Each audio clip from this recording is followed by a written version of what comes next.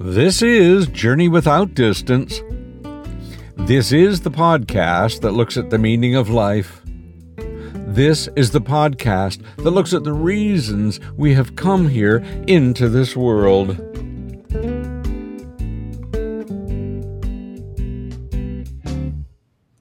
Hi again, everybody. Paul Sesnick here. The title of this episode is Jesus the Christ, Part 2. There's so much we can learn about the life of Jesus Christ and how it relates to and what we are. In Jesus the Christ, Part 1, we talked about the idea that Jesus is indeed the only begotten Son of God, but so are you. So am I.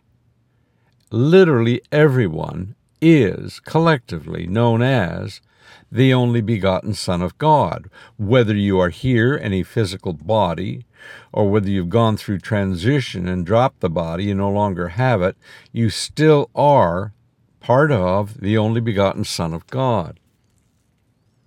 And you're using that one mind to think with. There only is one mind, anywhere or ever. It's called the mind of God. You do not need a physical body to think.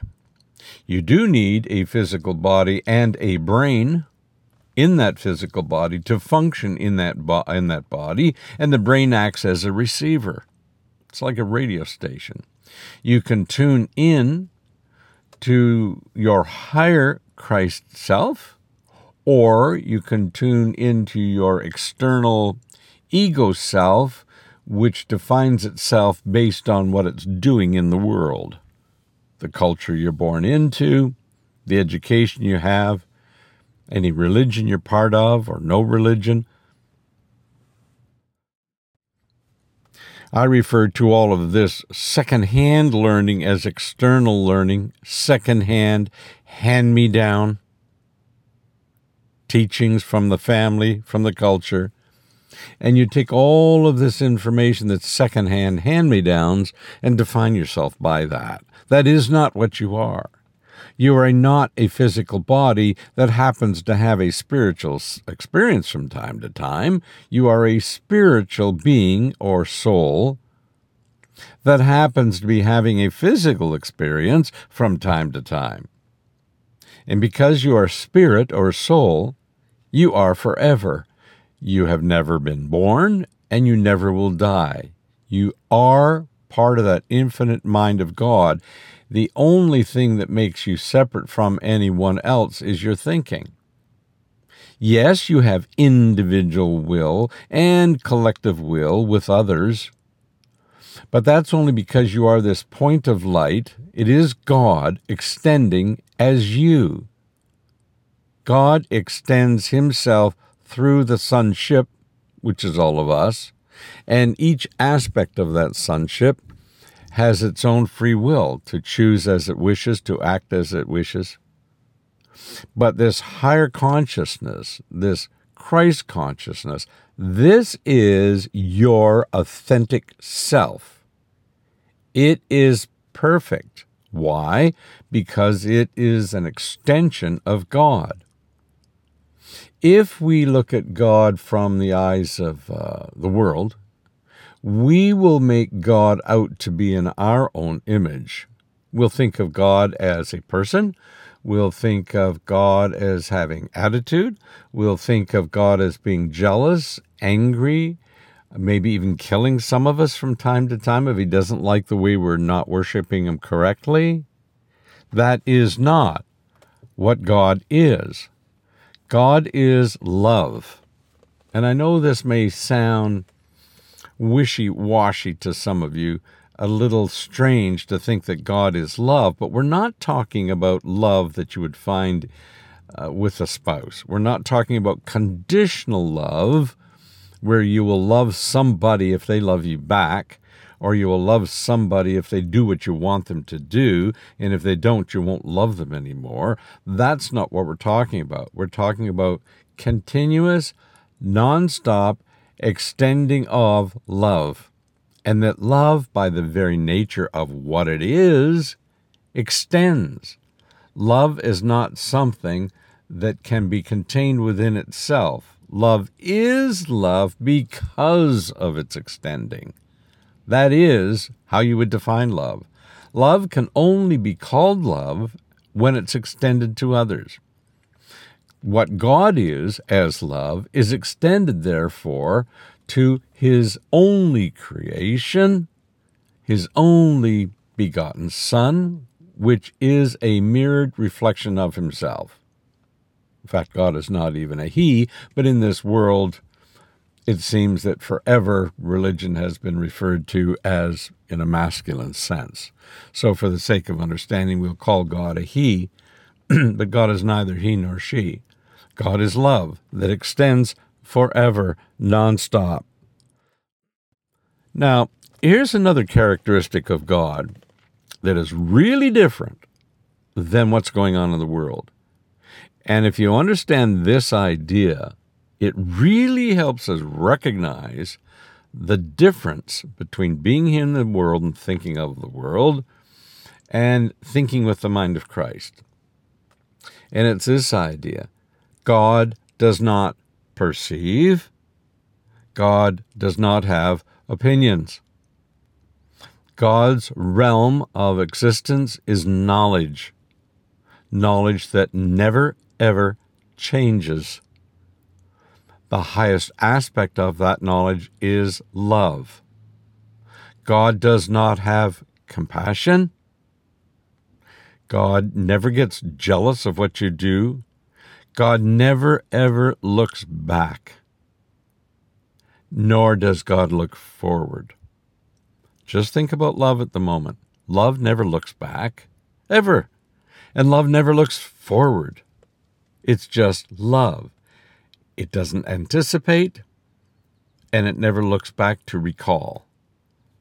Love is simply love in all the right places, in all the right timing, and it's constant. It never, ever ends. This is why God does not perceive. You've heard of that saying, time heals all wounds. Time heals all wounds. So, if you're angry with someone because they've said something, done something to push your buttons, you will be angry with them tomorrow and maybe the next day.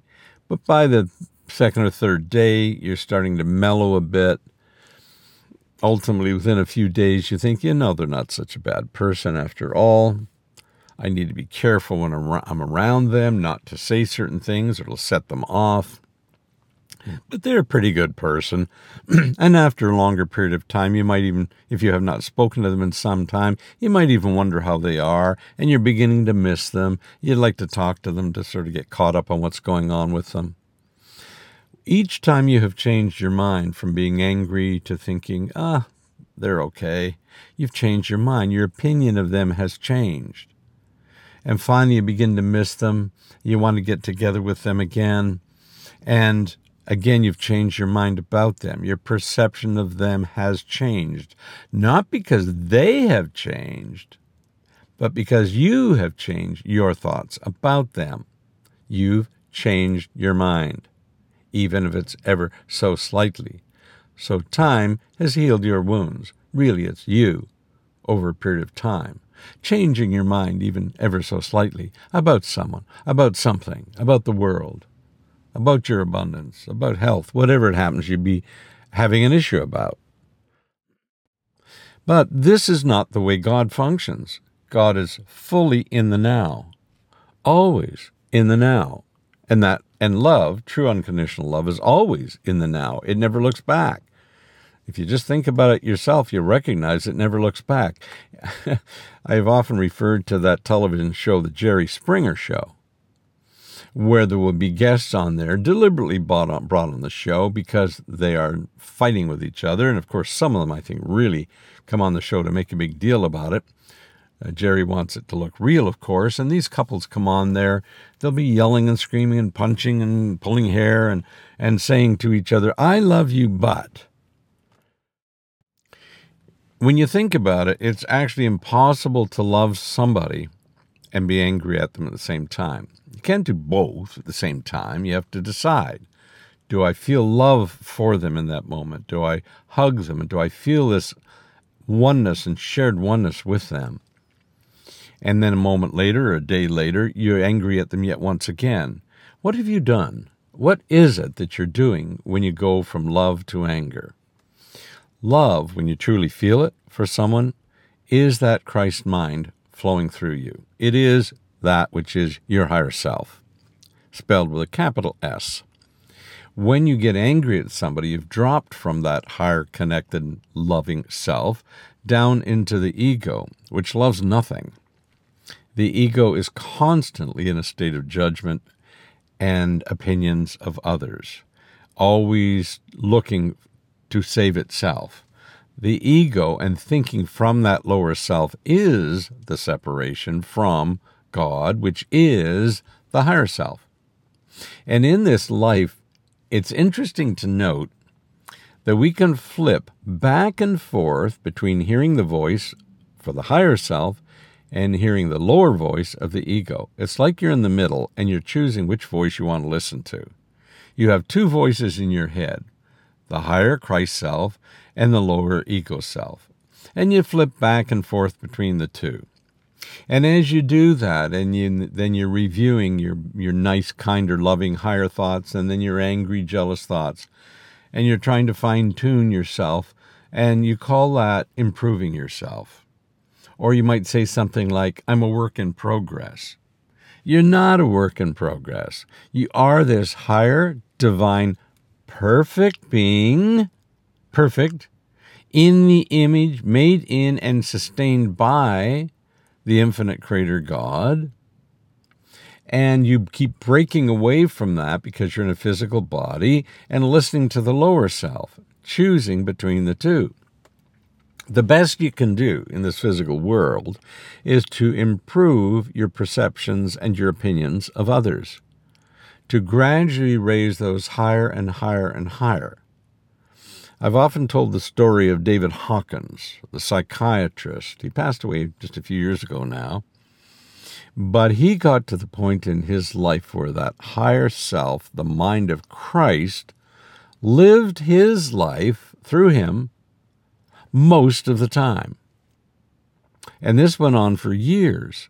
That higher Christ mind that is in all of us, and also in David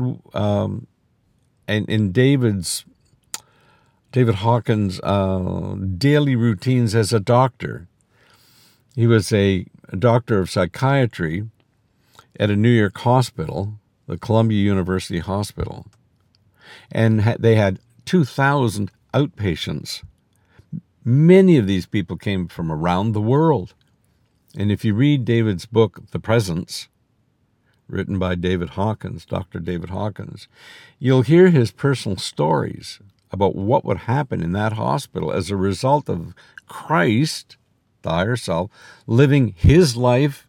You know that scripture in the Bible that says, let the mind be in you that was also in Christ Jesus? That. David did that in a huge, huge way. He surrendered his ego thoughts. And then the Christ mind began to function in a better and more consistent way in his life, to the point where people would be brought into him that were comatose, totally out of it, asleep. They can't be awakened. And when they came in, David had no idea of what could be done because these individuals have been taken to hospitals around the world, many specialists, and still no healing, still no resolution. And they would come in, and David would walk up to them. He would say, Jesus, or Father in heaven, what would you have me do for this person? I'm just here as your instrument. What would you like to have happen here? And then with no further action on David's part whatsoever, no intervention with equipment or testing, the mind of Christ within David would hook up with the mind of Christ in the person who's comatose, and they would wake up and start talking. That's how all healing works at a mind level. minds join at the highest level, the mind of Christ, and that is how individuals are healed. Isn't that interesting? So, I'm going to close off this episode by saying it's good to remind yourself that God does not judge because he has no opinions. God does not judge because he never leaves now. When you are functioning from your higher self, you experience now. You sense it so powerfully that you can see clearly when you're experiencing now that you have no beliefs in that moment. You have not even one opinion of anything. You lose sight and awareness of your own physical body. You are allowing this presence within you to do whatever it does in your life or in the lives of others around you. So you know in that moment that you have to achieve the same thing. You must raise your consciousness so that you let go of all of your opinions, because they're just man-made, all of your beliefs, man-made, all of your judgments of everyone and everything, man-made, and then, and only then, will that presence come forth in your life and express itself in whatever way it does, in whatever way it needs to heal, to raise you up. That's when you understand what salvation is. Salvation is enlightenment, whereby that presence lives as you, and your body is thought of as a means of healing others and yourself. Thanks for listening, folks. Talk to you next time.